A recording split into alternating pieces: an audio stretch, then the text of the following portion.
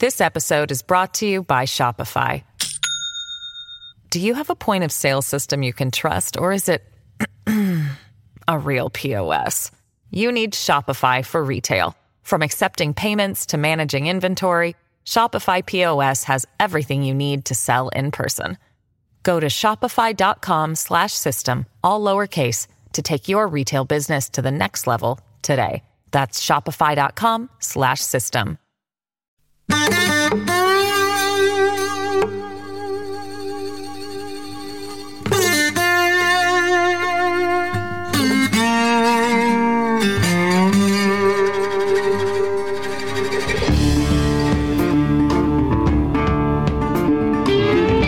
This is Trey. Thank you for joining us for a Tuesday edition of our podcast. I continue to hope that you are having a great new year and that you are having more success at keeping your New Year's resolution than I have had. I only made one. I told my mom and my wife that I would have very, very good language at all times. Not that I usually don't, but anybody that plays golf from time to time will slip up. But that's my New Year's resolution, is not to slip up.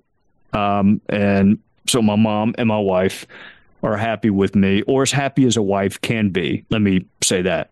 So if you think serving in Congress looks miserable, what if you had to cover Congress on a daily basis?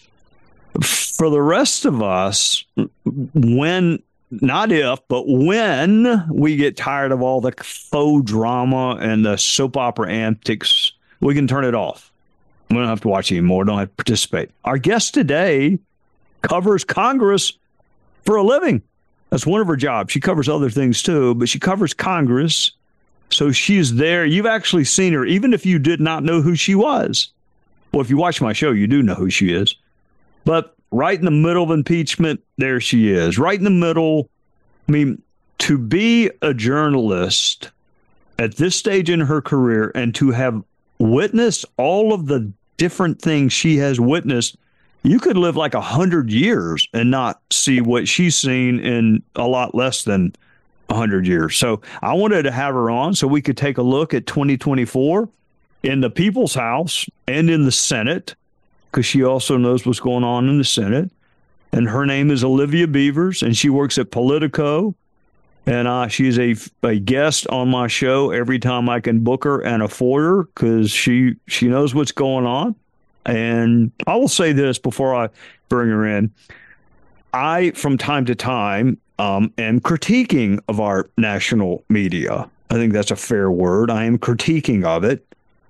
But I will say this. I could not tell you her politics. If you held a gun to my head and said, you have to tell me if Olivia leans left or right, I would have to tell you to go ahead and shoot me, because I don't know. She did a very, very good job, at least when I was there, of trying to be balanced. And I don't know if there's a huge market for that anymore, but I like it. I like people who are balanced. So therefore, I like Olivia. Olivia, how are you? I hope I have not crushed your career. Particularly, I hope none of your bosses at Politico hear that I like you, so you can edit that part out. I just want to make you my hype man with that kind of introduction. Thank you. Well, it's all true. So, all right. First things first, and you know I'm old and my memory's not what it once was. So I'm trying to remember, do you remember when they got rid of Kevin McCarthy? Can you remember back that far? That's in some semi-recent history. Time is like a flat circle here, but yes. All right. So you like True Detective also. Yes, time is a flat circle. You are correct. Or the short story, The Egg. Either one. It doesn't matter. We both agree time is a flat circle. Flat circle. All right. So I recall listening to the grievances leveled against then Speaker McCarthy. And I watch what's going on now with now Speaker Mike Johnson, who, by the way, supported Kevin in January on every ballot, was not part of the gang that got rid of him. I think was supportive and understanding and wanted Kevin to do well. So in no way, shape, or form is Mike Johnson responsible for Kevin McCarthy not being Speaker, but he is the Speaker now. Yep. it looks to me like some of the exact same things are happening, but yet not with a motion to vacate. Yep, I think you're correct. And we've sort of been seeing this happening since Mike Johnson took this position. First, they sort of said, we're going to give him a grace period. We're going to let him get his sea legs. But then they made the recent agreement for the top lines, and you're almost sort of seeing a similar kind of moments where Johnson will enter the conference and make a pitch being like, hey, we have a 2-seat majority. We're not going to get our Christmas list of what we want. I remember when Kevin McCarthy would walk in there and say, hey, this is the best I can get if we want to avoid a shutdown and do what's best for our party, especially in an election cycle. But Johnson is sort of feeling the same kind of deja vu moments that Kevin McCarthy did, which is anything that he sort of negotiates that would keep the government funded, that might have a chance of passing both chambers and being signed into law, that's not palatable to his right flank. Now, I do ask them what they think, whether he's going to get the motion to vacate, and a few of them are saying it's not off the table, but I kind of feel like it's a little bit of bluster at the moment, which they were with Kevin McCarthy for a while too, so it's hard to discern when they actually mean to act on the threat. But one of the differences that they will say is they feel like they can trust Mike Johnson more, and they'll also argue that maybe he just needs a new team around him because they say, we elected this conservative. Maybe he's just getting the wrong advice. So they're kind of coming up with excuses, but they are already taking to kind of making this public criticism in a way that we've already seen them do before for McCarthy. I find that fascinating. And the reason I have this little smirk on my face is I'm thinking back to my old days as a prosecutor and whether or not it would work if someone said, yes, you both robbed my store, but I really trusted one of you that robbed my store before you did it. So therefore, that's somehow different. If you engage in exactly the same activity, the fact that they trust look, I trust Mike Johnson too. He's a really, really good guy, but to me, and it doesn't really matter what I think because I'm not my guest today, you are. Mm-hmm. They cannot afford to get rid of another speaker. They can't do it. It was so a lot of what happened last time, I think, was personal. I think the person who filed the motion to vacate had and continues to have personal animus towards Kevin McCarthy. It is hard to have any animus towards Mike Johnson. So it was almost like a ruse. I remember listening on the floor of the House. One of the reasons we're going to get rid of Kevin McCarthy is because he has not sent a subpoena to Hunter Biden. Mm-hmm. And yet Chairman Jordan and Chairman Comer are the two people who would send the subpoena to Hunter Biden. And neither one of them, nobody lifted a finger, nor should they have. But It just seemed like a ruse with Kevin. And so they can't do that again. So I had this conversation with a Republican source of mine. That's the thinking with the rank and file, especially during a presidential election year, especially going into primaries. But that's not necessarily how some of these people on the right think. They think, we might be able to find someone else. What they can't do, or really sort of the message to them, is they need to have a plan in place if they ever use this again, because they felt like 3 weeks was just severely damaging and blowing back on the 8, where you saw one person going for the speakership and then they're blocked and another and then another. But they're not after so much the good of the broader party. They claim to be purists. They claim to, at times I think they're driven by the attention of fundraising and grassroots and other sort of feedback systems than more of being a team player. Or they're just fighting to keep a primary opponent, which means, going against whoever is a GOP leader. And Rich McCormick of Georgia, he was telling me, he goes, it doesn't matter who's in that office. They're going to get torn apart. It's the same bodily, the body is functioning the same, which is meaning that they're going to just have to deal with the right that doesn't like the policies that they're going to craft. We'll be right back with more of the Trey Gowdy podcast. This episode is brought to you by Shopify. Do you have a point of sale system you can trust, or is it a real POS? You need Shopify for retail. From accepting payments to managing inventory, Shopify POS has everything you need to sell in person. Go to shopify.com/system, all lowercase, to take your retail business to the next level today. That's shopify.com/system. I'm trying to think right now who would be in the rubiest red district in the whole house. Whose district would be R plus, like 100. Mm-hmm. And I don't know whose district that is, but probably, I don't know, Texas, Louisiana, South Carolina. Somebody is in like an R plus 20 district. Yep. And how different it is to run in that district versus someone who is in a district where Biden won by 4 points. No, it's so different. So the majority makers is what we used to call them. The reason that you're in the majority is people that are in tough districts. Yep. They're not in ruby red district. You're going to get a Republican no matter what. It's just a kind of like a question of which one. Yep. Which makes me wonder, is life easier in the minority? Because you still get to be on television. You still get your notoriety. You still get to be like an activist hero, but you have no responsibility to govern.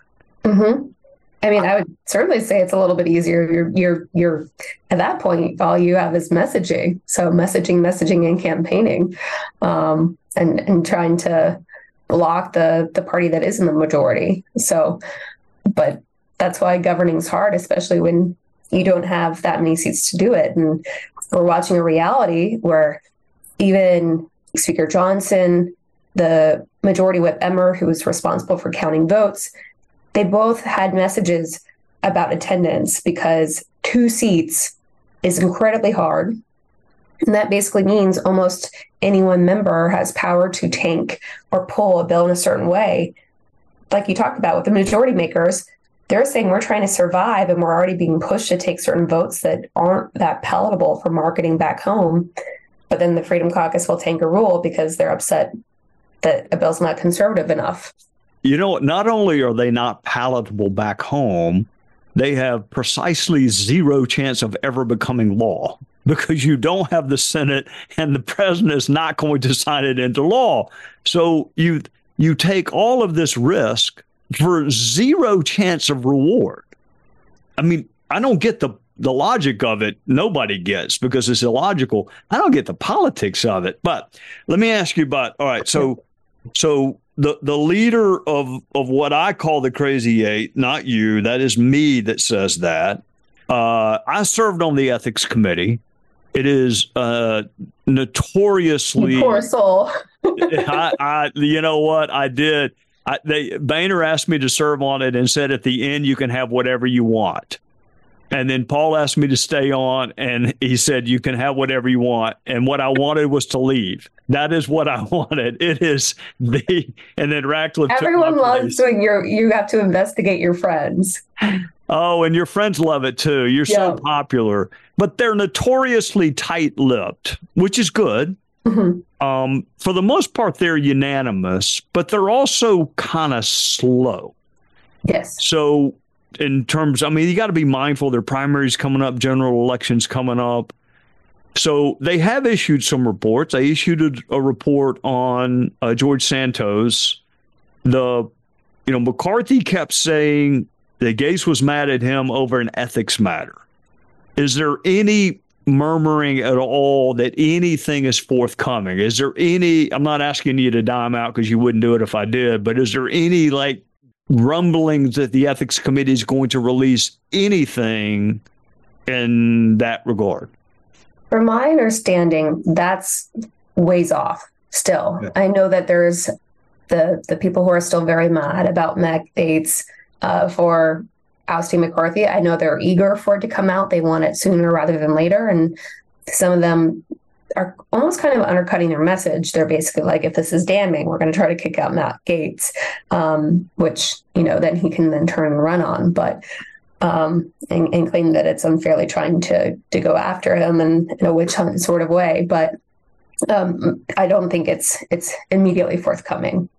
Yeah, that is mean, you hear investigation, you got to find witnesses, you have to get them to cooperate. It's not like a grand jury subpoena where you can go like send a marshal to come do it. It is, I mean, I do understand why it is slow, but I also, and sometimes it's so slow that by the time they reach a decision, it's no longer relevant. The person may not be in the house anymore. All right, we'll move on to something. Lloyd Austin. I try to be fair, which is one of my great weaknesses. People are necessarily private about health issues. They just are. But everyone is not like the Secretary of Defense. Yep. So I also get, and it seems like the media is not happy about being kept in the dark. Republicans are not happy about it. Democrats may not be happy about it. But is it real anger, or is it, I mean, it's not the kind of anger that leads to somebody being dismissed, is it? I think the White House has already argued that they would not push for him to resign, nor that would they accept him putting forward a letter of resignation. But I think there is a general concern over his, not just his communication broadly to the public. The White House was unaware of his prostate cancer diagnosis until Tuesday.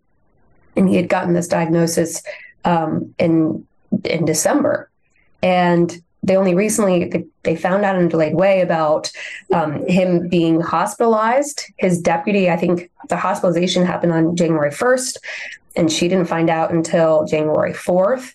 And then there were no public statements at the time. So there was an entire sort of breakdown of communication for someone who is handling some major portfolio as defense secretary and heading the Pentagon. Now, we don't see bipartisanship that much on the Hill anymore. No. But surprisingly, everyone is mad about being kept in the dark. And the way that he notified as, it being sort of an elective surgery at the last possible moment has angered Democrats and Republicans alike. So Mike Rogers is launching an investigation in the House Armed Services Committee at the, urging of Matt Gaetz. And in the Senate, you have the Democratic chairman, Jack Reed, also saying he's been very mind blown by this lack of disclosure from him. So, at least there's something that they do agree on, which is Austin really mishandled the situation. Oh, I don't want to play the devil's advocate only because everybody needs a lawyer and because I like doing it. I came so close to being a doctor. It was math and science are the only two things that kept me from going to medical school. Other than making D's in math and science, I was really on my way there. Yeah. So I do know enough to know what the word elective means, and I never think of the word elective in the same sentence with cancer. So when I read that it was elective surgery, I mean, he has prostate cancer, right? So I'm partly being the devil's advocate, but also trying to understand, because I like to understand why people do and don't do what they do. Is there a reason why he would not let his boss know? I know why he would not let Politico know, or the Washington Post or Fox. I know that. I don't know why that, but I know you don't. But I mean, my friends got a headache and sent out a fundraising email. My friends have no medical secrets. They would fundraise off of anything. But everyone's not like that. So the need for privacy, the desire for privacy, I don't get not telling your boss. Is there any explanation coming from his camp as to why? They haven't really given that much of an answer. I think that the ones that they have pointed to is that he is just private about his health.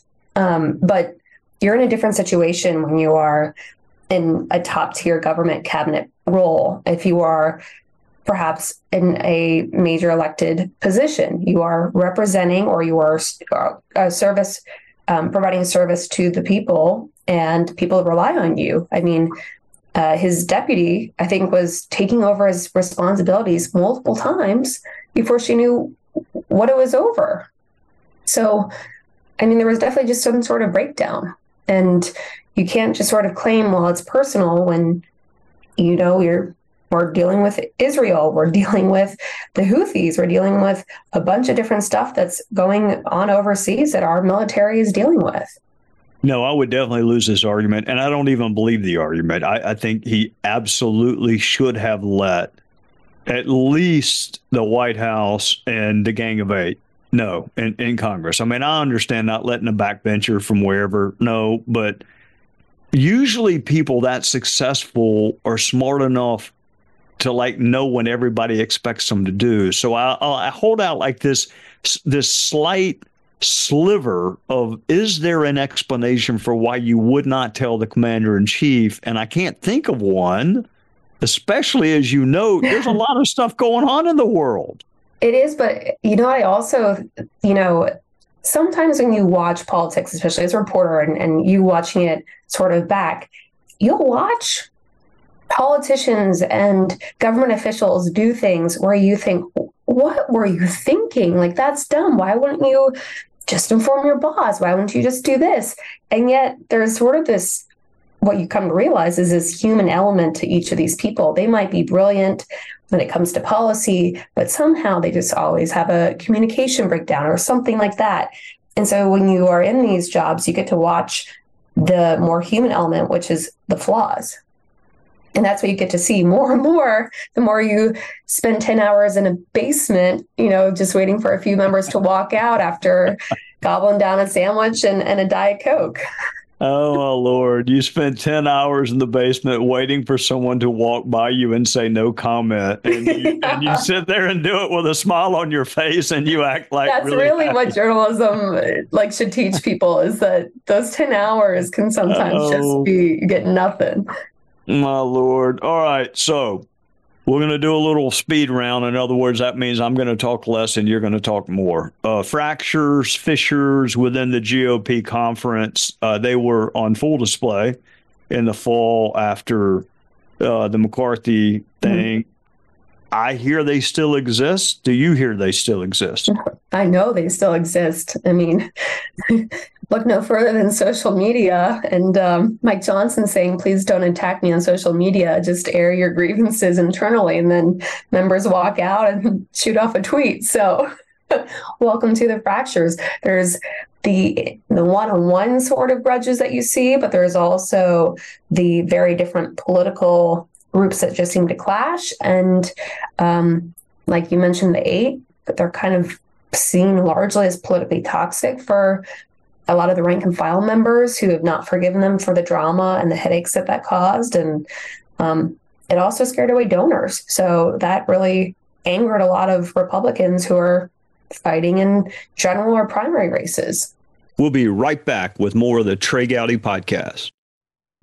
Speaker Johnson and I served on judiciary together. I don't pretend for a second that we were super close. I respect him a lot. He was a very thoughtful, nice guy, always prepared.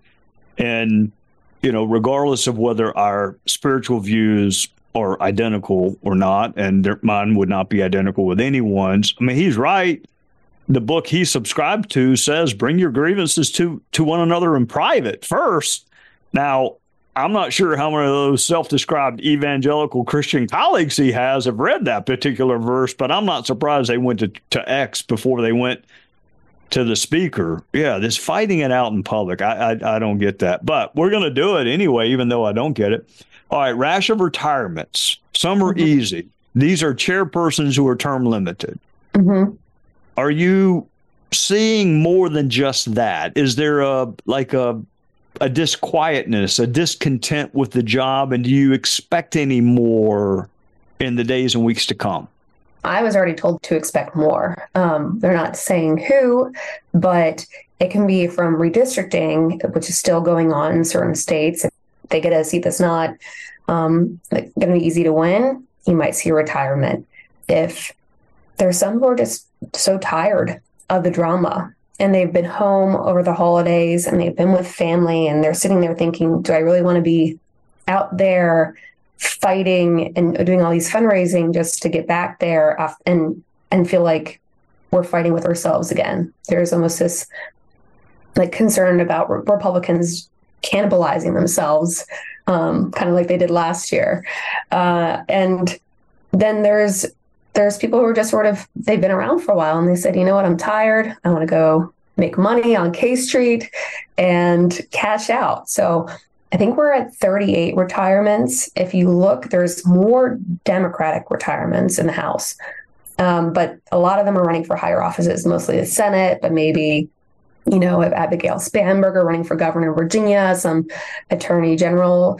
In the House, there's only about 4 out of sort of like the 16 that are running for higher office. And so I think that that's sort of an indicator that they're ready to just cut loose of DC. Yeah, I think I read that Larry Bouchon is retiring. Is that yes?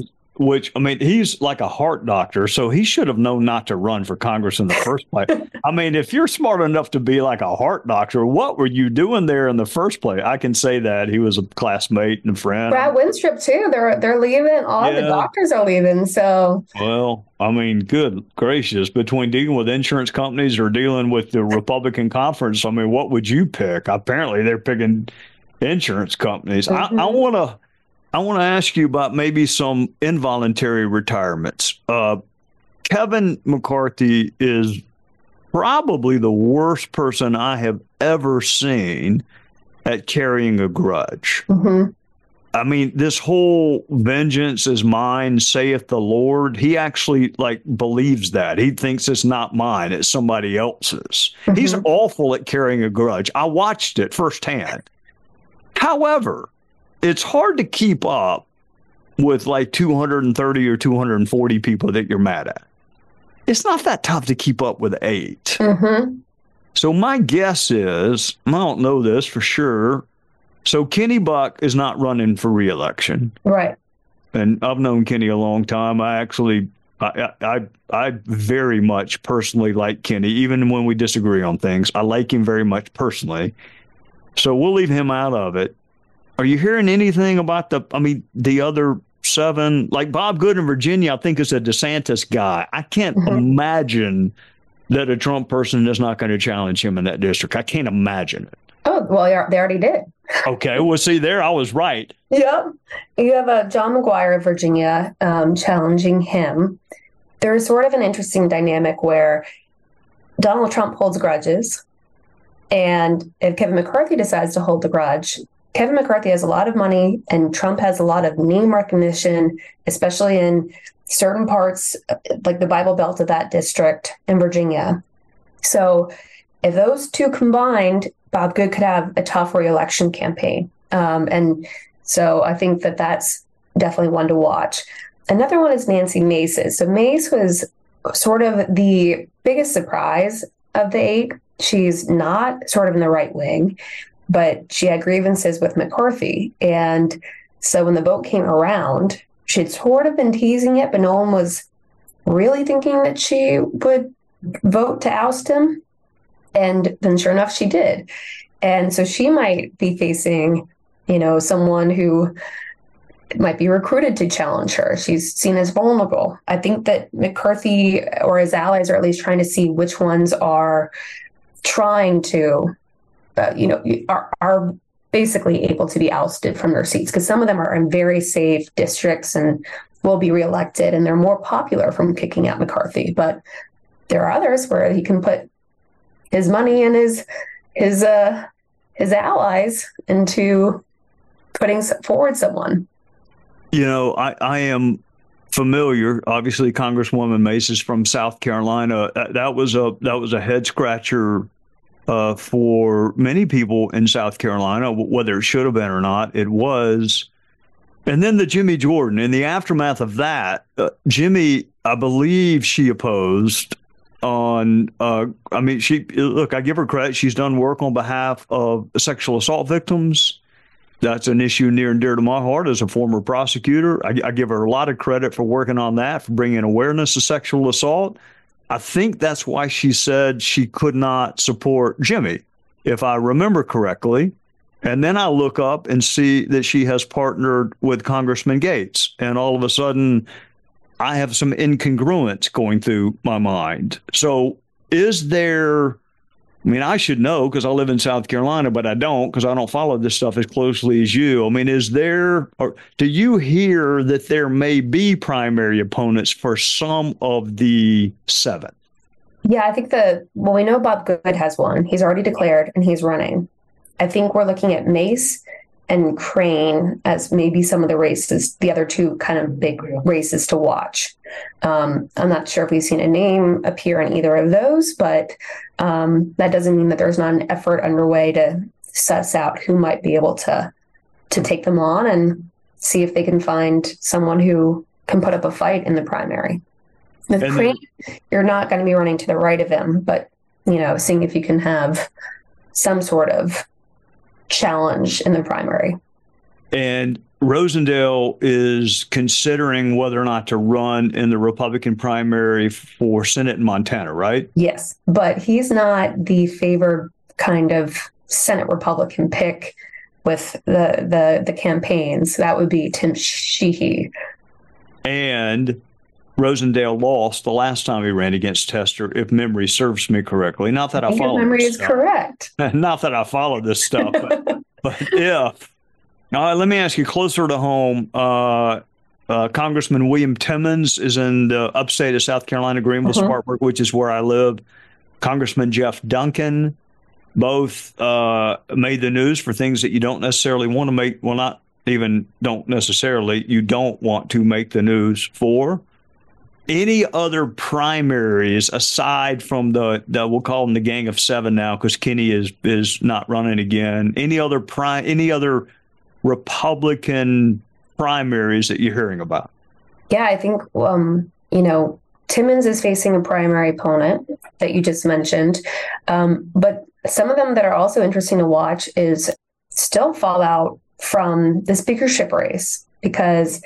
I think some members are facing some of the ones who opposed Jim Jordan, who is sort of a grassroots, baby doll is a word coming to my head, but that's definitely not the right. No, he's a hero. Darling. Oh, he's a hero. Oh no, Jimmy for GOP activists, Jimmy is a hero. Yeah, he's so well beloved, and there was definitely still an apparatus. And I think some of the people who opposed him becoming speaker are now facing primary opponents because of it. So that gave the grassroots sort of a motion to find someone who would, campaign basically being like they oppose Jim Jordan. They don't represent us. So they have primary challengers. Whether they win or not is a different story, but that's something that we're seeing crop up a little bit. Olivia, this is why I'm glad I left because I would rather do a Rubik's Cube that is in Mandarin Chinese than figure out what is happening when Jimmy Jordan, who is the darling of the right, and that was true when I was there. In fact, the very first conversation I ever had with Paul Ryan was who should I vote for in kind of an inner Republican Party race. And he looked at me and said, Jim Jordan, what are you even thinking about? Everyone. I mean, Jimmy Jordan, transcended all different kind of wings, and he is a hero, darling, whatever word we want to use. He gave the nominating speech for Kevin McCarthy, a passionate nominating speech. He stood by Kevin McCarthy for all 10 months and defended him at the very end. Yep. And yet the activists or the base don't care enough about his opinion to listen to him on something like that. I mean, you tell me if I'm wrong. I don't know that Kevin had a more ardent supporter than Jimmy. Maybe French Hill, maybe McHenry. Maybe Garrett Graves. Yep.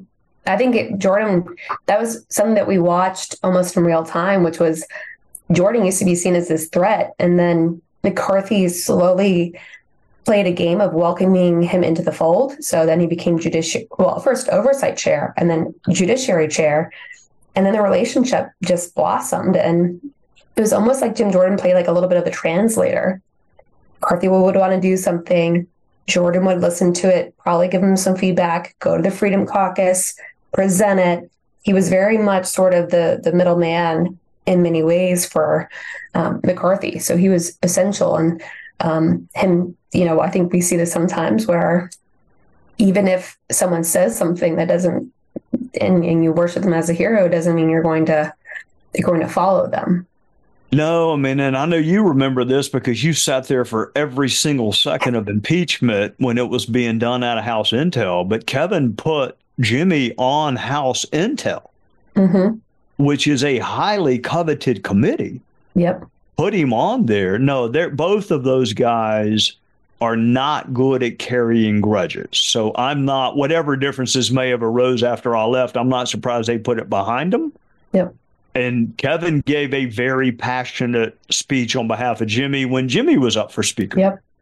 I just, all right. Let me switch over to the overside before I let you go back to work. It seemed like the Democrats were at loggerheads, if we can use a law school term, with one another over Israel. Mm-hmm. And some of that seemed pretty personal and real. Is that still around, or have they patched up their differences? No, and I don't think you're going to see them patch up their differences, because usually we're talking about a huge split within the Republican Party. But here you have a very different dynamic where some are very pro-Israel, and then you have some who are basically, well, there's levels. So some want ceasefire, and they say what happened was wrong. Some say what Hamas did was within the bounds of, basically arguing that Israel is an apartheid state. Like, that's their talking point. So it depends who you ask, but they're conflicting over basically, do you support Palestine? Do you support Israel? Do you support ceasefire? And Biden has been very much taking on the message of being pro-Israel to the detriment of some of his progressives. And you're watching him sort of having to walk this tightrope. And foreign policy is not usually a top sort of presidential issue area. So I think that might work in his favor, but he's got very low approval ratings with, I think, like a younger constituency, a voting group, over how he's handled this war, because they want more aid going into Gaza. They want a ceasefire. They feel like he's not handled the situation well. We'll be right back with more of the Trey Gowdy podcast.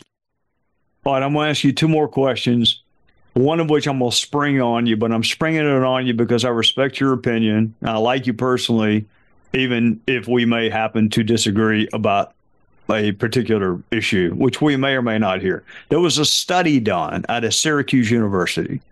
Less than 4% of journalists/reporters identify as Republican. Mm-hmm. That does not mean that 96% identify as Democrat or progressive. It doesn't mean that. Yep. I don't know. I would think Democrats and progressives I would hope they would outpoll 3.6%, and I think they do.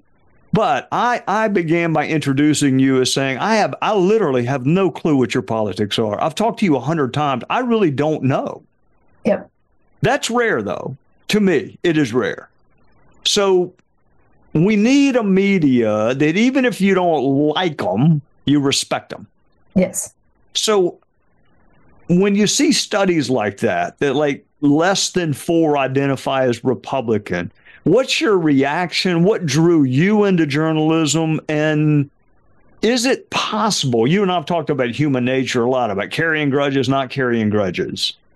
Is it possible and still commercially responsible to separate your work from your personal beliefs? I think it's so important too. And I would, I sort of take the view, if you're an ideologue, like being a reporter probably would be a really tough career path for you, because how do you not turn that into activism? But I don't identify. I mean, I get asked all the time, and I always say you can ask, and then I just say I don't take a side. You can try to figure it out, but usually when both sides are throwing tomatoes at you, you did something right. But it's not a conversation that I'll go up and ask a reporter, so what are you?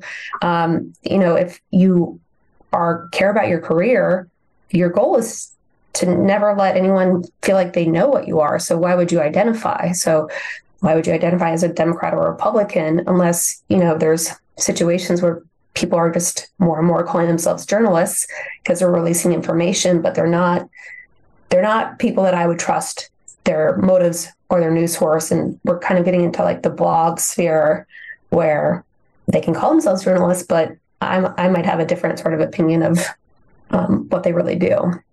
All right, you may not remember this, but John Lee Ratcliffe and I would routinely walk past every reporter that was outside judiciary or whatever room we were in, except you. You may not remember that. We would not win any popularity contest with people that were working the Hill beat. I wouldn't win it with you either, but we certainly would. I do remember you playing some games with me, though. Like one time on the house floor, I pointed at you and you said, me? And I said, yes, as in, come talk to me. And you sent John Ratcliffe out in your stead. That was because John is so knowledgeable. I thought you had a legal question. I mean, John did better than I did in trust and estates. I thought you wanted a will or something. All right, here's the thing. This is why John and I stopped and talked to you. Mm-hmm. I never thought that you had the story written before you asked me questions. I really thought and there were examples of where, like, if you talk to a Democrat, they're going to say, all right, this is why they're doing this. If it's Comey, if it's Clinton, if it's, fill in the blank. But I never got the feeling that you'd already written the story and just wanted to check the box. Oh, we talked to a Republican too for, quote, balance. Yep. I never felt that way with you. But I walked past a lot of people that I kind of did feel like the story's written, and I just need to say I talked to the other side. So I'm not going to put you on the spot and ask you that. What drew you to journalism? Because I've been trying to get you to law school and you won't do it. So what drew you to that? Well, I'd always sort of had an interest in journalism. I thought about documentary film. Turns out I don't like sitting at a computer editing for hours. I'm bad with a camera. I don't have a great understanding of how things look. And I kind of went back and forth until, a bad experience in my community, which was about a bad news article. And I felt like it didn't fairly capture a lot of voices. I felt like I missed a lot of things. There was the echo chamber. It didn't represent my view as a woman on a campus when it was about sexual assault. And I just remember thinking, I can do better than this. And, sharing that story, people would always sort of look at me and be like, oh, that's interesting, because they'd always heard reporters cite good examples of journalism, like, the Watergate and Woodward and as motivations for getting into journalism. Mine was a bad example. But, if it's the same kind of, I think, message that we've seen with other industries. If you don't like what you're seeing, get involved. But you will also see that the people who are pretending to be referees of saying this is a good or bad journalism are sometimes motivated. Like, I've had people who have given me quotes and they're quoted in my story. But then, the story, they're saying, maybe like, I don't want Donald Trump to be president. And then I'll post a story with them on background. And then they're on social media being like, that's not true. And so they're dunking on my reporting when it's the exact same person. And so you see duplicity, you see kind of people like trying to undermine reporting when they know it will hurt them politically, even if the reporting is accurate. So there's that kind of creates an element where, like, we're not trusted, but like, I want to say, like, well, don't trust them. They're the motivated ones too. Like, yes, we make mistakes, but the referees aren't always fair in reverse. You're not suggesting that someone might privately say that former President Trump was a demonic force and then yet also be willing to be his vice president, are you? I mean, you're not saying like duplicity exists in that, are you? No, never. All right, we're going to end on a happy note. Tell us what we're not paying attention to, or not what because the listener may very well be paying attention to it. Tell me what somebody who's addicted to college sports and really doesn't follow politics like he ought to, what should I be watching? Not, I don't want a prediction because you're not a psychic, or maybe you are, but what are you watching that maybe we're not thinking about? Well, House of Dragons is coming back in the spring on HBO, but that I knew. Oh, not that. That and True Detective comes out Sunday, so that I knew. I think the things that I'm keeping an eye on for is how Republican leaders and maybe the body more generally is shaped by the presidential election? Who do you see starting to echo different candidates? Are they auditioning for certain things? And also what redistricting looks like. Are the new recruits for Republicans more in the MAGA view, or are they going to be more team players? Because that will dictate if the 2023 and 2024 drama that we're bracing for carries into another term. So those are sort of some of the longer story lines that I'm looking at right now. Well, you have a fascinating job. And during the intro, I'm sure you appreciate this too. I mean, you have not been doing this. I mean, you are still a very young person. And for you to have seen all that you have seen, multiple impeachments, the January 6th, which I never in a million years thought I would see that. Mm-hmm. You've seen a ton. George Santos ouster, Kevin McCarthy motion to vacate. It's honestly, I didn't either. And I didn't know that unprecedented would be the biggest word in my, life word bubble in terms of what I cover. But I could think of worse words to be in indicted. That's a worse word to have in your life. There are a few SOSs in there as well, Well, I can't wait till you get out of journalism and go to law school so I can quit saying that there's at least one I like. It really bothers me to say that. So when you leave, then I feel actually they're a bunch. They're actually a bunch that I like and respect. And we need people. I mean, I would do, this is my little grandfatherly advice. Start thinking about institutions and the media and the role it plays to be unafraid and speak truth to power and educate people and not be afraid to bring them the facts. I mean, we absolutely need that to remain a functioning republic. We probably also need a house that doesn't resemble WWE wrestling. So that's my hope for 2024 is that we get closer to that. But you got a job and I'm quasi-retired, so I got to let you go. Thank you for joining us again. And we will talk the next time a member is indicted or expelled. I promise. Okay? Yeah, deal. All right. Thank you. Thanks, Jay. Listen ad-free with a Fox News Podcast Plus subscription on Apple Podcasts. And Amazon Prime members can listen to this show ad-free on the Amazon Music app.